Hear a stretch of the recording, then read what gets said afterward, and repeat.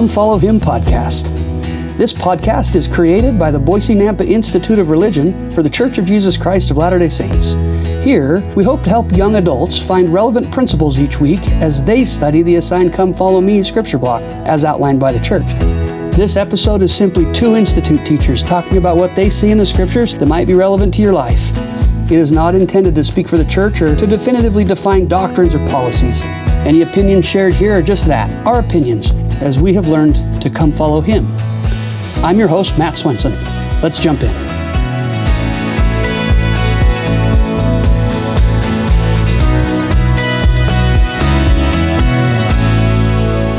Welcome, everybody. It's good to be back with you. I'm realizing I've been listening to the podcast episodes from the past. I actually listen to them every week for Come Follow Me because it helps me remember what we're talking about. But I realize that I say the same thing at the beginning of every episode, and it's kind of funny. I'm excited today. We're here with a good friend of mine, Brother Matt Huff. Brother Huff, welcome. Thank you. It's great to be here with you. Yeah. Brother Huff is a seminary teacher, mentor, and just does some wonderful things. He's currently at Centennial High School. And Brother Huff, introduce yourself. What should we know about you? Tell us about your family and your life and what you've done. Well, first of all, Brother Swenson, it's good to be with you all. I'm super excited about today. I was raised in East Idaho, over in the farm fields of East Idaho, over in the Teton Valley area. Right, yeah. And anyway, so just grew up out there in some of the best country on the planet, and it was a boy's dream to grow up there.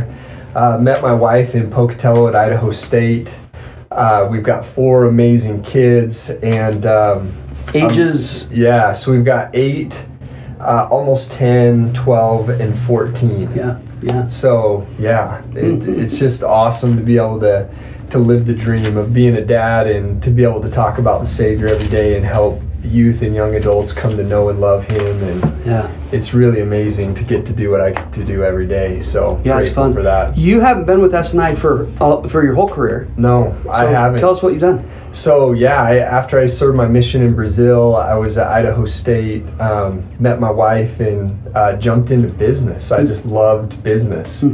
And started a company there in telecommunications, and went at that for 4 or 5 years, sold that business, started an insurance business, and about 5 years ago found myself at a spot where just got to a point where I just wanted to do something I loved, something I was passionate about. And I thought, well, I love the youth of the church and I love the Savior, and this is the best of both worlds. So it's awesome to be able to go from that experience to now here, and it's been a great journey. Yeah, it's been good to have you. Your real world kind of experience, and then and just high caliber guy, just in general, bringing that to the youth and helping them see that there's lots of different ways to go. But man, I love that you've set that stuff aside to come be with the youth, and financially, I'm sure that wasn't the right move in your career. Yeah, definitely. Income wise, but it's just been a great blessing, and so excited to be here and grateful. Well, awesome. Well, we're excited to be in to the book of Amos today and Obadiah. And Brother Huff's prepped some things, so I'm just going to let you start. You tell us what we're doing and where we're at. Yeah, I love this, Matt. I'm excited. I was thinking about Amos and how he was trying to warn the people and trying to tell them, hey, you better listen to the prophet, else bad things are going to happen. And the other day, I had a moment like this with my daughter, one of my daughters, Brenna. She had this glass of milk, and she was sitting on the stool on the counter, and she was sitting next to one of my other daughters, and you know how siblings kind of start going back and forth, arguing with each other, jabbing each other. And I looked at that glass of milk and I said, Brenna, stop. You're going to spill that milk. And at this time, the milk's, the cup of milk's like 2 feet away. And she's like, no, Dad, I'm not going to spill the milk. And so I warned her again. I said, you're going to spill the milk if you don't stop, right? And sure enough, they keep going back and forth and poking and jabbing each other. And again, on the third time, I said, you're going to spill that milk. What do you think happens? The milk goes everywhere, right? And I just said, I told you. Like, she got several warnings, right?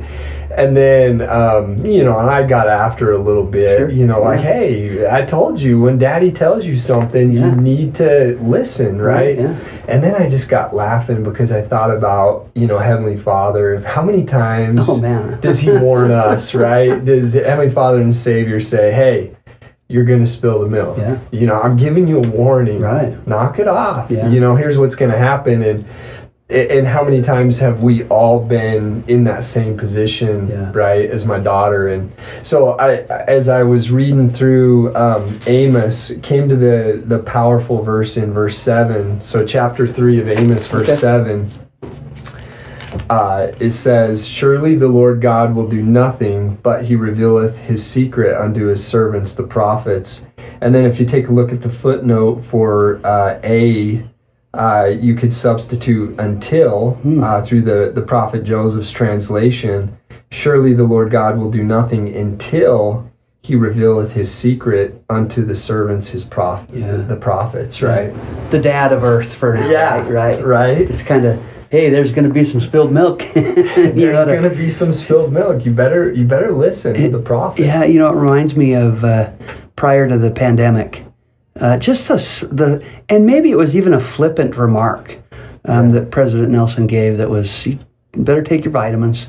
I remember that after, I think it was a temple dedication or something. Take your get your rest, take your vitamin pills. I just wonder, and maybe, maybe it was a flippant comment. Maybe it was just, He knows that the work's moving fast, right? Yeah. And I don't want to put words in His mouth or revelation where it wasn't intended, but maybe the Lord just put those words in His mouth, even if He didn't fully understand. But maybe He did fully understand. I think that the prophets probably know more than they let on. I think about how often Christ was told, or Christ told those that He was working with to not speak. Don't go running this out everywhere. Don't tell everybody everything you know. How often prophets in the Old Testament were told to hold up, and all this information, but wait until I tell you to speak it. It's a pattern of the Lord sometimes. It is such a pattern, right? That the Lord will always reveal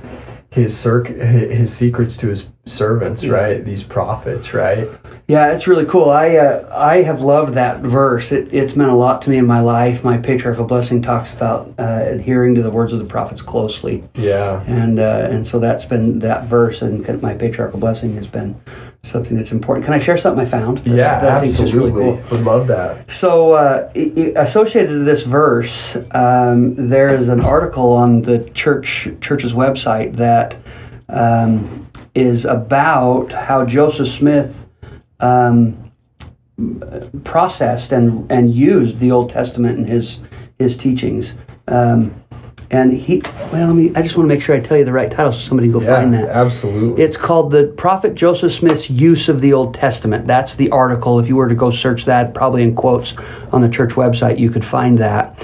And this is just so cool. So he references this verse a couple of times, but the article says the prophet Joseph Smith believed in a rigorous adherence to the literal meaning of the biblical text.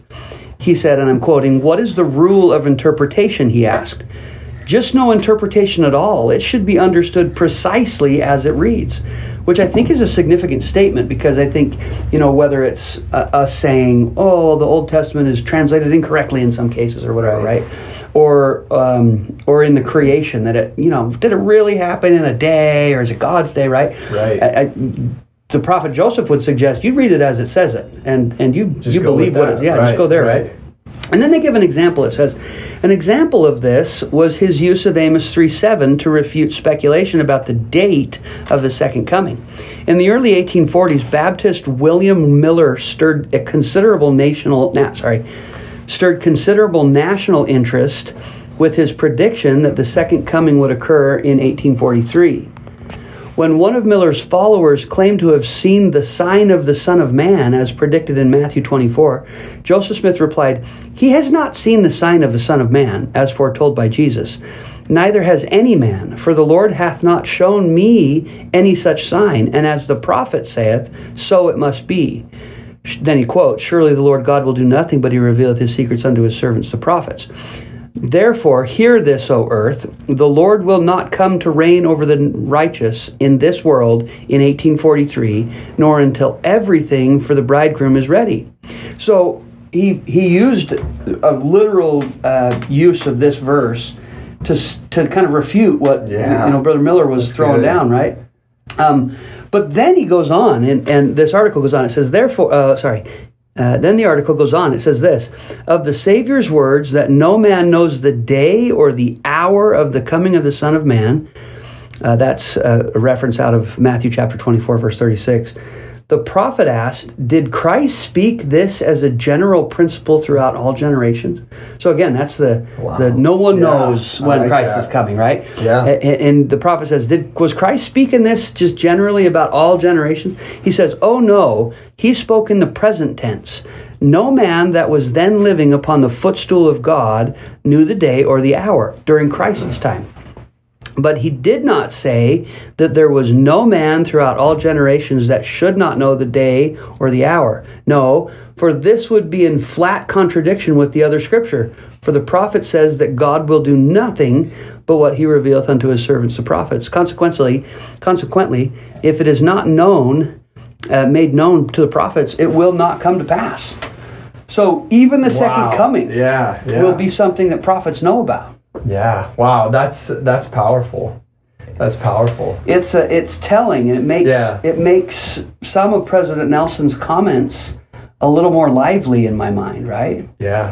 Statements like we're in the last days of the latter days. Yeah. There's a statement a couple of years ago that time is running out. I mean, if he knows the detail of when the Savior's coming, then he can speak, intelligently to that question. Yeah. So I love this verse. I think it gives so much power to our faith in prophets. Yeah. It's cool. This verse is, and it's interesting, in seminary, the prophets and apostles have gone through and selected the top scriptures that really teach our doctrine, right?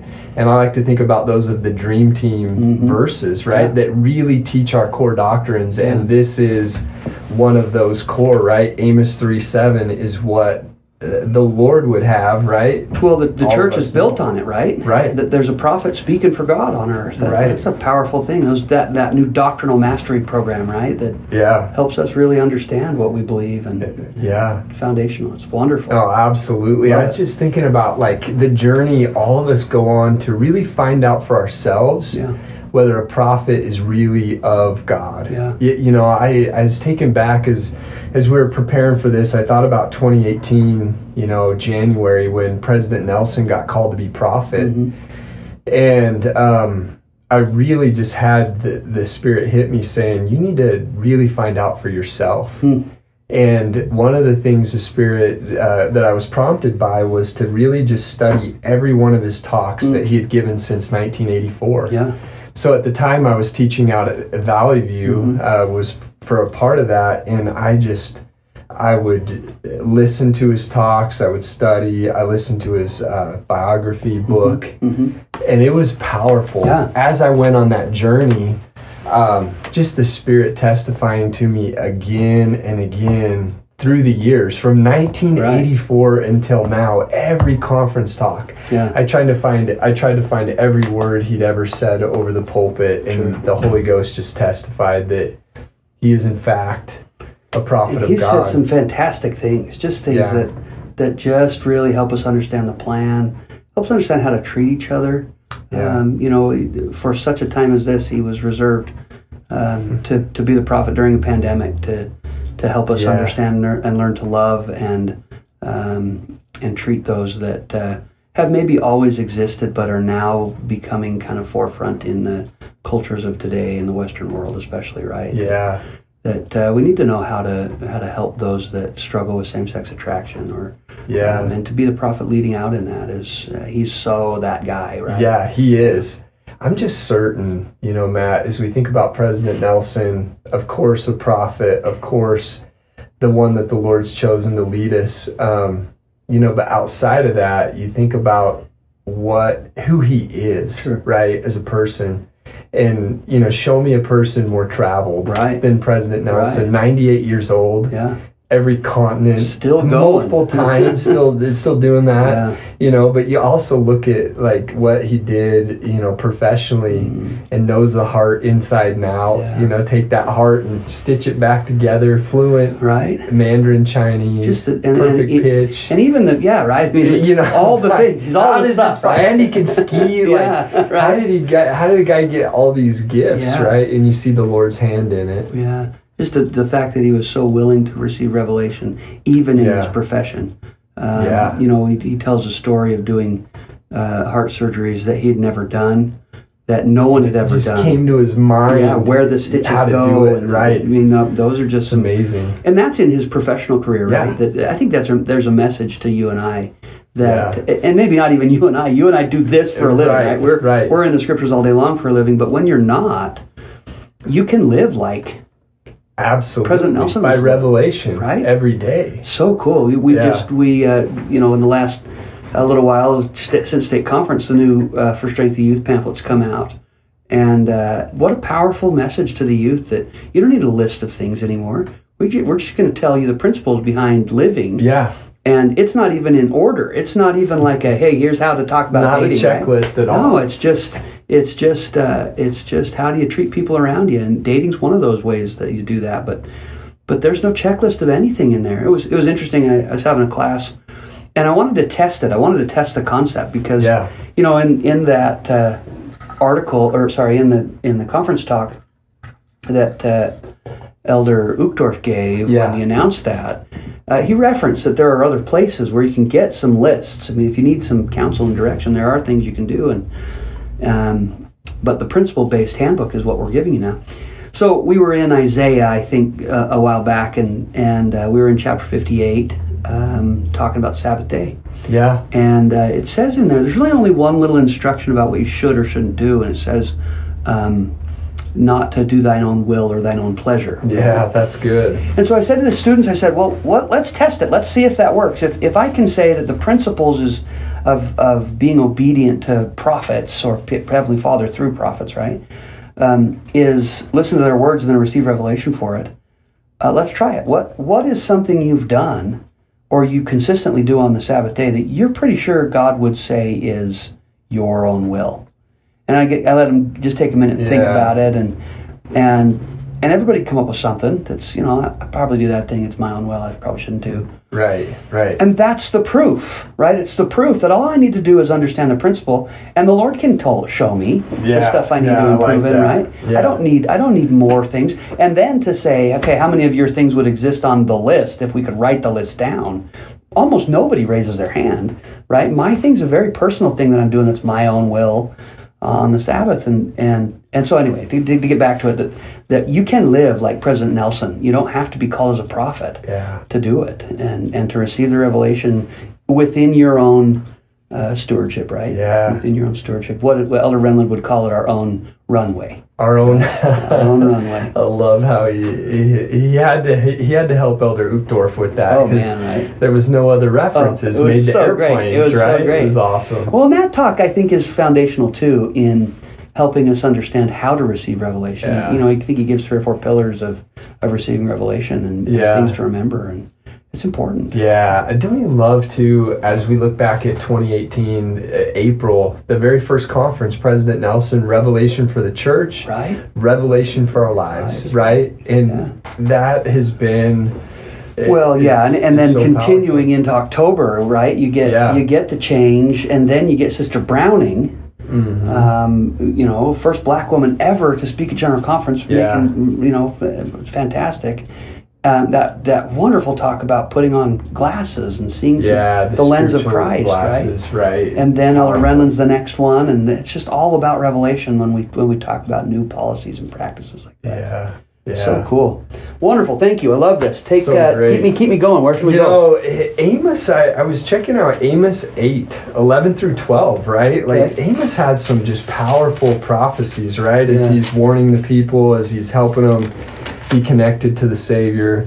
Now, this is in preparation, just maybe a little context. Yeah, good. This is in preparation for these, the children of Israel and the people in Jerusalem getting captured again, being taken captive again, right? Yeah. So he's doing all the warning, kind of like we've been doing. He's just another prophet. Just another prophet. Right? It's so interesting, right? Yeah. Like their mission is always the same, right?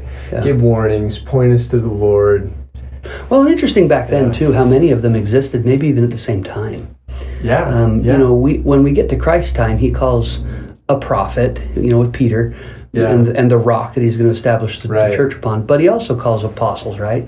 And maybe in a similar way in the Old Testament, he called multiple based on geography, right? We need somebody here to do it. We need somebody here to do it because we don't have cell phones and satellites. Yeah, that's good. But you know, Amos and Jeremiah and Lehi and those guys would have all been within, you know, within 100 years of each other, prophesying the same thing. I was looking at Obadiah too. He was another one that it's predicted he was around like 586 BC. You know, you got him in the mix too. Yeah. Which is interesting. Yeah, you think about cool. Lehi and Nephi and some of those different. Can I throw another thing in that I caught this morning? I was doing one of my favorite books is totally off topic, but one of my favorite books is the book of Nehemiah. And Nehemiah was another prophet that would have been later than these guys. Artaxerxes is the king at the time, and he would have been a king during the Assyrian Empire that comes in after the Old Testament's really over. And so Nehemiah's record is a record that comes in 400 BC. Wow. Right? So it's even later to go back and build walls and things like that. I just think sometimes we just miss it. We just read it chronologically and think, this is thousands and thousands of years. Right? But so many connections. Anyway, sorry, I kind of sidetracked it. Takes to chapter 8. It's good. In 11 and 12, what's powerful about this one, I tried to look through here and really find things that were so relevant to our day. Yeah, sure. Of restoration in action. Yeah. Why did we have to have such a restoration with the prophet Joseph Smith being the prophet of the restoration, right? But, Amos's prophecy here, behold, the days come, saith the Lord God, that I will send a famine in the land, not a famine of bread nor thirst of water, but of hearing the words of the Lord. And they shall wander from sea to sea, and from north even to the east. They shall run to and fro to seek the word of the Lord, and shall not find it, right? And you check out the footnote for 11a, and prophesying of the apostasy, right, that would take place in the future as well, right, and the need for everything we're experiencing today, right, with priesthood, keys, and covenants, and I think there's so much missed in the rest of the Christian world. Yeah, when you don't have the reference point of a restoration, and when you don't see the restoration as being needful, these types of verses are like, what does that even mean? What is that even talking about? You just read that and go, well, what's the point? Why is that in here, right? But that's where we're at, right? We have seen in our past, we've seen the famine.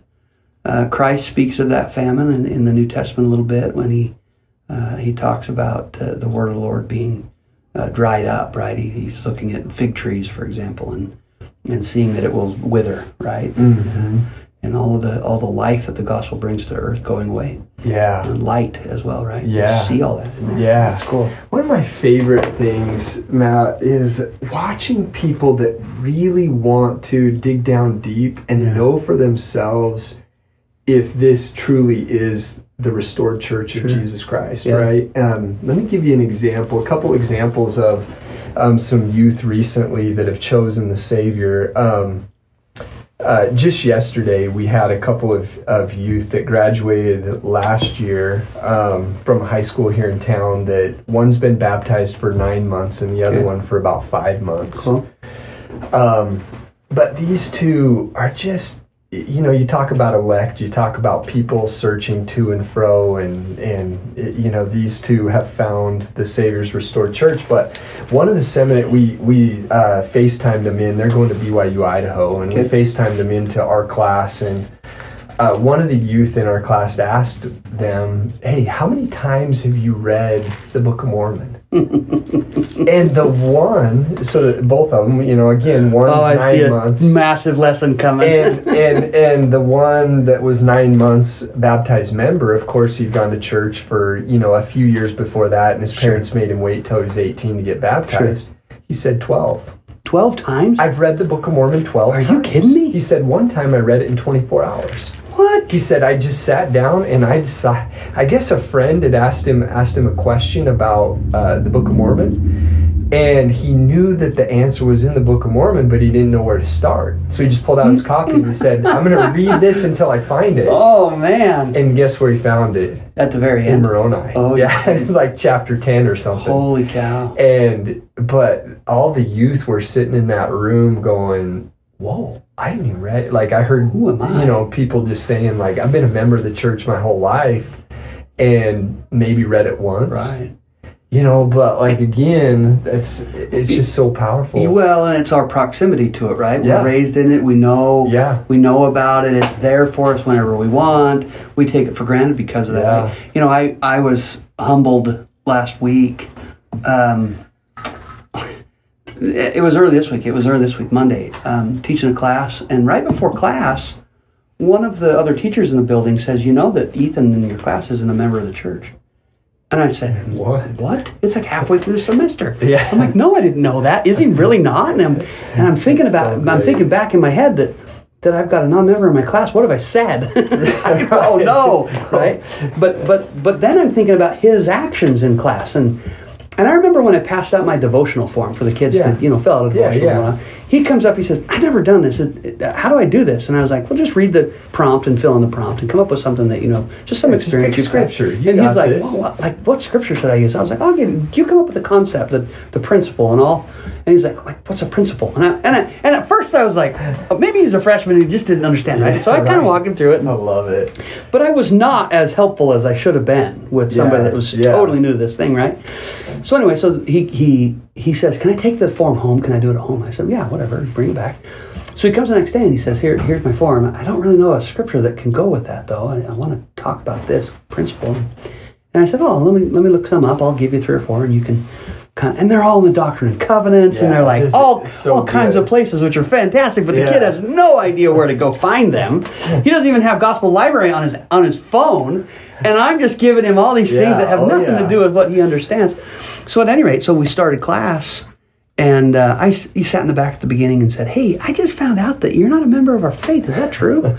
And he says, I just wanted to learn about the scriptures and thought maybe this would be a good place to do that. And I said, well, yeah, it is. You're in the right place. I'm so sorry. I could have done such a better job at helping you understand what's happening.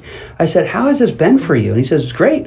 I didn't know what we were doing at all when we started because we're following the come follow me block. We jump right in the middle of the Old Testament. We're not doing anything that makes sense. Start in Genesis or anything. Right. So at any rate, I taught class differently. Because I had a young man sitting in the room that didn't know what we were talking about when I talked about the Book of Mormon. That's so great. And it really changed. What happened, and the reason I was so humbled, I think, out of that experience is I recognized that not only did he have that question, but I bet a whole bunch of my students who are members of the church that don't really know as much as I think they know. Probably need that same kind of backup sometimes and help. Absolutely. And maybe there's a message to us all, right, in that we become comfortable with our knowledge, and we assume everybody around us has it.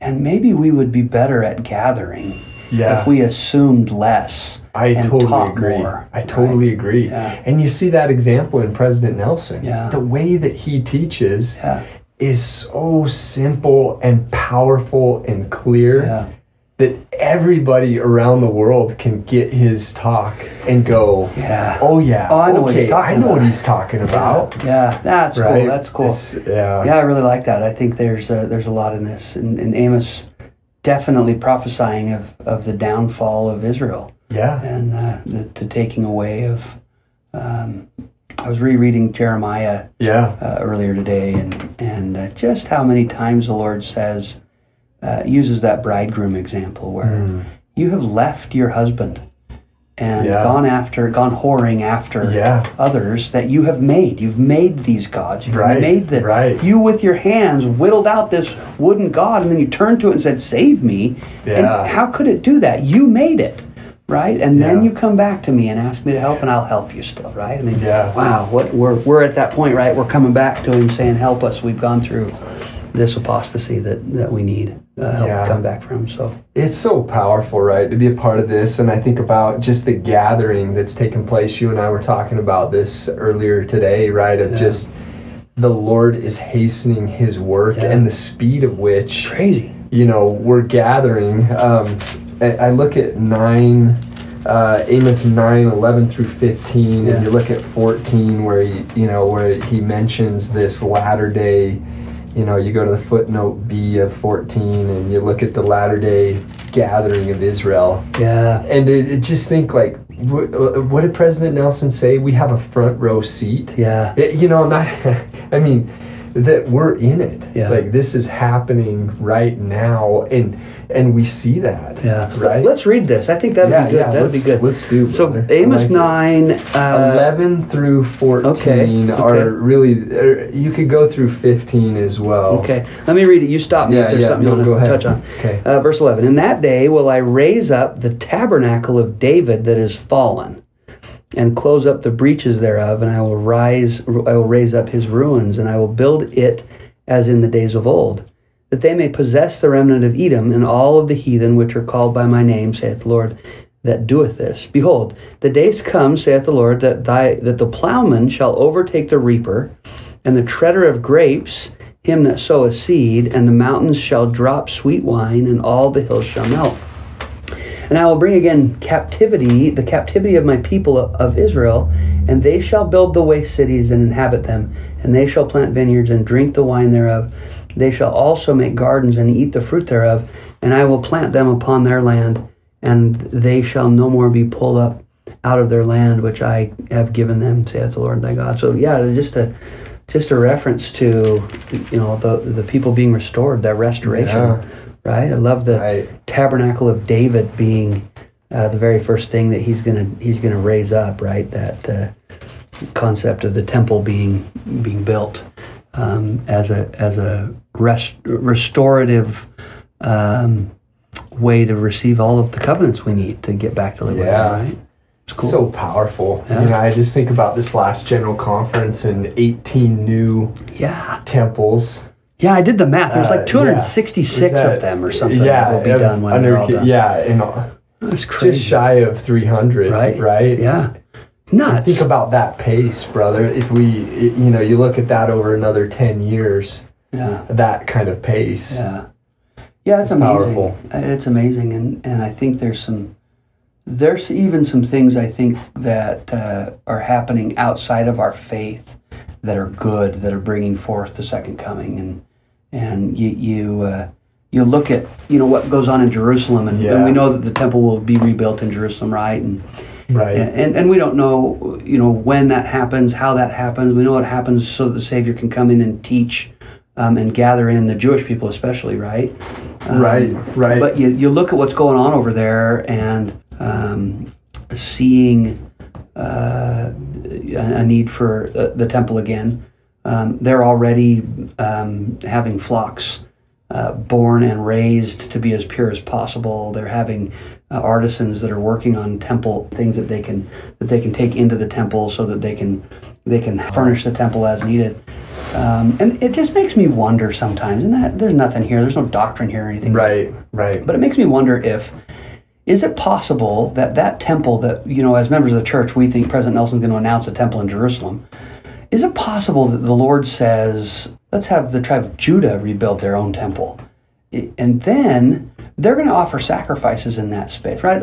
It takes me back to Doctrine and Covenants 13 section. There's one verse in it, right? Yeah. Where it says, the Aaronic priesthood will not be taken again from the earth until the sons of Levi do offer again an offering, right?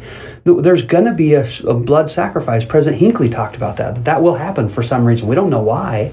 Yeah. But I think about how maybe the Jewish people will rebuild their temple, and then Christ will come back, and he'll say, hey, come into the temple and let me teach you what you're doing. What better way to get the Jewish people to follow him than to show them the marks in his hands and the wound in his side, and show the Lamb and how he is the representation of the Lamb, right? Yeah. I don't know that. I don't know that that's the way, but I think sometimes we get so wrapped up in the church being the only good thing. Yeah. And that's just not true. There's so many ways that the Lord's working good on earth. Absolutely. I was just thinking about that the other day, when President Nelson invited the world to fast. Yeah.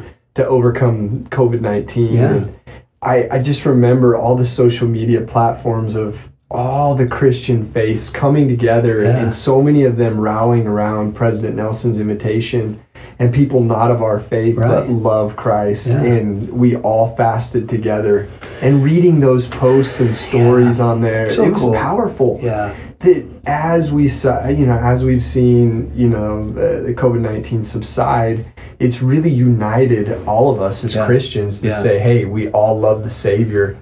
Let's figure this out. Let's love Him more. And I think that for sure the restoration happens in a place with priesthood and authority and prophets, right? Yeah. And so I don't want that misunderstood. But that authority is really only found in one church on earth at the time.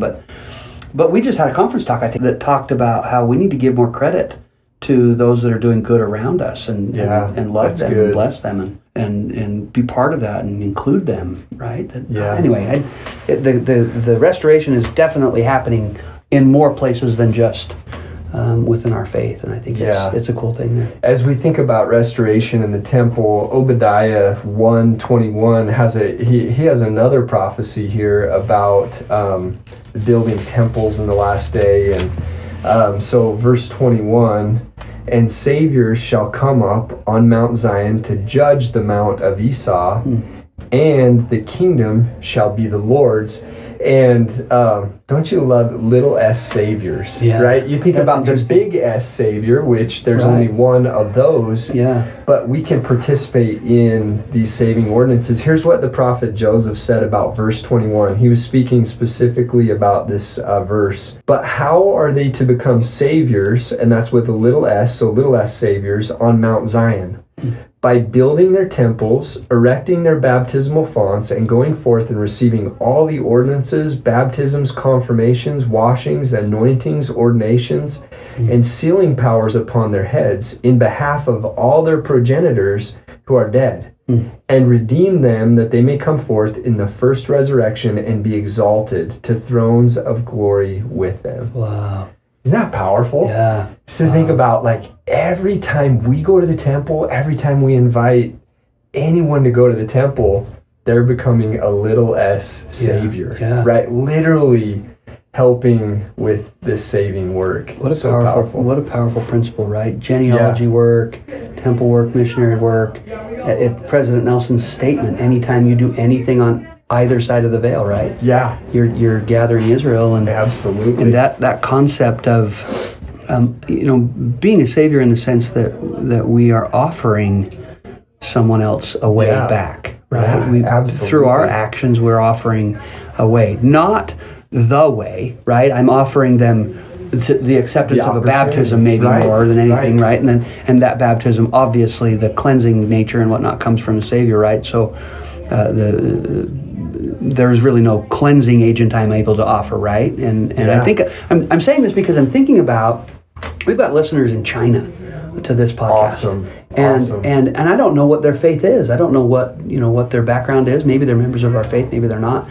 And I think this verse could be misconstrued, that we would think that because of the work we do in the temple, to take a name of someone that has died, and to be baptized proxy for them, so that they have an opportunity to accept a baptism that wasn't available to them when they were on earth, I worry that if you're not a member of our faith, you'd think that somehow I feel like my action is cleansing them. Yeah. And it's not, good. right? It's just that I've done the work that they couldn't do so that they can accept a Savior the way I was able to in my life, right? Yeah. Yeah, it's a beautiful concept. I just love that. I just love that thought. This summer, had the opportunity with our ward. We did a temple trip with the youth in our ward. Mm-hmm. We started at the Boise Temple. We went to the Twin Falls Temple. Did even a ropes course there. Cool. Went to the temple. We went up to Pocatello. We went to Lava Hot Springs. Cool. Went to the temple there.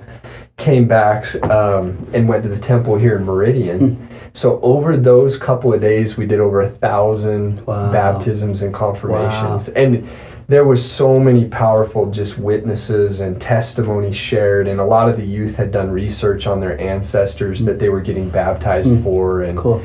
We had testimony meetings throughout, and it was just a powerful experience. And as I was confirming, one of the members, it just popped into my mind of, I just got this visual of the other side of the veil in the future. And people running up to these youth and just hugging them and just embracing them and saying, thank you. Yeah. You're the one that did my temple work for me. Right. Back in 2022 in the Pocatello, Idaho temple, and I just had this visual of a youth just like getting a hug from some random stranger and going, what was that for? I didn't even know you. Yeah, right. But those people being so passionate because they gave them the opportunity to be connected with Heavenly Father and Jesus Christ through these sacred ordinances and covenants. As a little S Savior. As a little S Savior. I love that. Doing the big S Savior's work with Him. Yeah, and helping where He... And what a beautiful thing that He allows that, right? That He allows us to help in that work. Yeah, right. Because He could easily do this all Himself. Right? He could come back and be like, hey, here's the stack of genealogy you need to finish, right? Yeah. You go do that. I did all the work. Yeah. But no, He gives us the opportunity to study it out and to research it, to really feel a connection to the people that we're doing that work for and with. It's a wonderful... And isn't there something even... atoning on some levels about that, right? That we know that the atonement of Jesus Christ allowed Him to feel my individual pains and sufferings and know me very personally, right? Yeah. On a tiny, tiny level. You and I, when we do our family history work, we get to know them, right? We have to search them out. Great. We read their stories. We learn about who they are, and it becomes meaningful to do the work for them. It makes me think about how the Savior must love us, to not just know my story, but to basically have felt my story and lived my story, right? Yeah, that's so He's got to love me just on a different level. Way different level, right? Than I'm capable of loving those around me, but maybe glimpsing it when I'm doing the little Savior work, right? As a glimpse of what His work is and what we're really doing. And isn't that just life, right? You talked earlier about a father, right? Being a dad and spilling the milk. And I think, well, isn't that... And then you reference Heavenly Father gives us counsel all the time we ignore, right? Yeah. That's a microcosm. Our life on earth is just a little tiny glimpse of what we want to become, which is our Father in heaven, our Mother in heaven.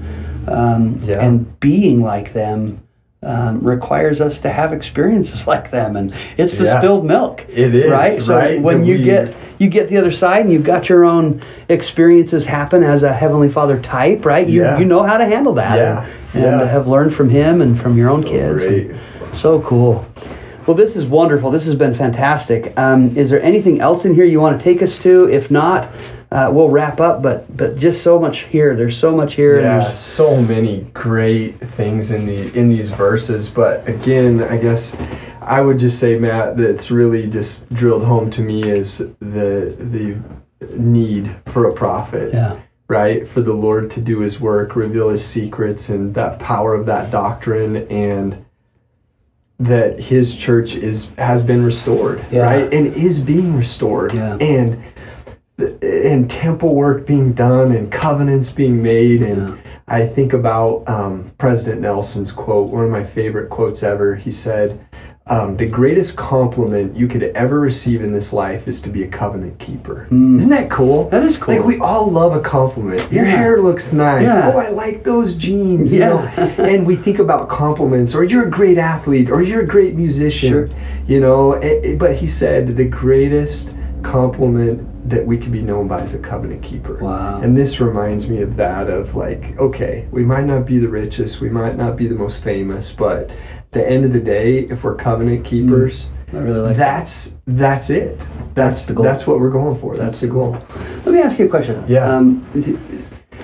For the young people that might be listening, youth, young people that are listening, that are thinking, or they're at the place in their life where, you know, maybe like we've talked earlier, that they've been raised in the church, they've kind of taken it as like, yeah, I believe that, but haven't really read through the Book of Mormon 12 times yet, right?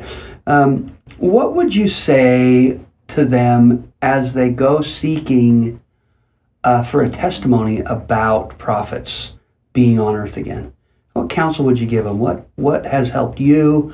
What would you teach your own kids? What would you say? I love that question, Matt. I just think about this. I think about this all the time, and even in our own ward, and in countless meetings, we wrestle with this of how do you help a youth or young adult or whoever that is get after it and really find out for themselves.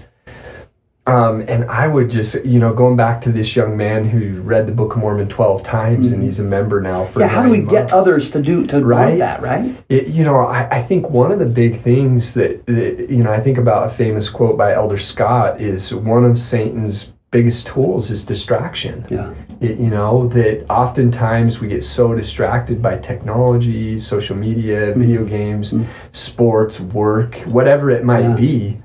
All of those things can be distractions, really, that numb us from wanting to feel truth and wanting to gain this testimony for ourselves, right?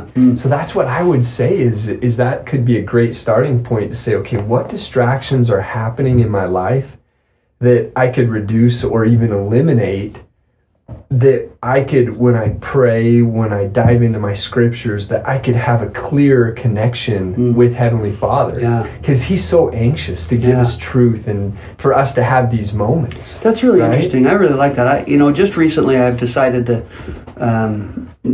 spend less time on social media. It's so easy to just use that as I'm sitting waiting for something. I'm going to scroll right? For a little bit. Right. And so I stopped doing that, and it used to be that I'd get in the car and I listened to a lot of stuff. I listened to the scriptures and general conference talks and books, and I'd get in the car and my phone by default turns itself on to the last thing I was listening to in my car, right? My truck just starts reading back what the next thing is, right? That's awesome. Well, I thought to myself, okay, if the last thing I was doing was scrolling through some social media feed, it will just start playing the next video. Or the next thing I was watching, right? Yeah. And so I went into the settings on my phone and I just stopped it. I just stopped from doing that. And it's been so amazing. I get in my car, and when there's nothing on, when the radio doesn't come on, when there's nothing there, I default to prayer. It's the weirdest thing. Good. Like, and I'm not touting a horn or anything here. It's just been the strangest thing. I get in, and if it goes, 30 seconds or a minute, and I've got nothing going on, my brain defaults to talking to God. Yeah. And I think that's a sign of our times. There's so much going on around us that if we just stop listening to it and we sit quiet, our brain just starts talking to Heavenly Father. Our spirit craves that. Yeah. Wants that. Because there's so little time for it. Yeah. So to these youth and young adults of today, I look at it in the average screen time of a teenager today. Nuts. 6 hours. I can't remember the exact stat. But I just look at them and just go, no, don't become numb. Yeah. You think about the prophet Joseph, and you think about all the greats that searched for truth. They had that white-hot passion, desire to know for themselves. Yeah. And they were in the scriptures. They were doing the prayers and doing what they needed to do to really gain that witness. But, Satan doesn't need us to go out and rob a bank or go out and break big XYZ law. Right. He just get us on our phone again. Yeah. And we're so distracted. Right. We're not going to we're not going to gather, Israel. It reminds me of one of my favorite things to do in any class with anybody, adults, kids, whatever. Yeah. You go in and you say, somebody give me a commandment. Everybody's first commandment is don't kill. Yeah. Like we all wake up in the morning like, oh my gosh, don't kill anybody today, right? That's not how Satan works for us, right? He just distracts us with the phone or with the whatever. And so you're right. The most important thing that we could be doing is gathering. And we don't because we don't have time. We fill our time up with thin things, right? Everything else besides those most important things. And so that's what I would say is like, go through that. Okay, what is distracting me? What's causing a disconnect or a fuzzy connection with my Heavenly Father? And I'm going to eliminate some of those things. And I just promise that over the next little while, anyone who tries it will see results, right? They'll feel that connection. And like we talked earlier, just as simple as thinking the question, what am I doing that's my own pleasure on the Sabbath? The Lord fills your brain. He tells you, the Spirit tells you that's the thing you need to work on. And I think what your counsel is what's making my connection fuzzy. If I think the question, if I'm honest with myself. If we don't try to justify it, because we do that all the time. The answer comes, doesn't it? Yeah. We just know what thing we need to cut back on and how to be better. Absolutely. Brother Huff, thank you. This has been fantastic. I was so grateful that you said yes to the invitation to come be with us today, and I hope you'll take another opportunity to be with us today. I would love that in the future. This has been so fun and really helpful to me personally as well. I felt the Spirit as we're talking here, and just furthered my conviction that this is certainly the Savior's church. I agree. So great. I agree. Thank you, brother. We'll talk to you next time. Thank you. See ya. See ya.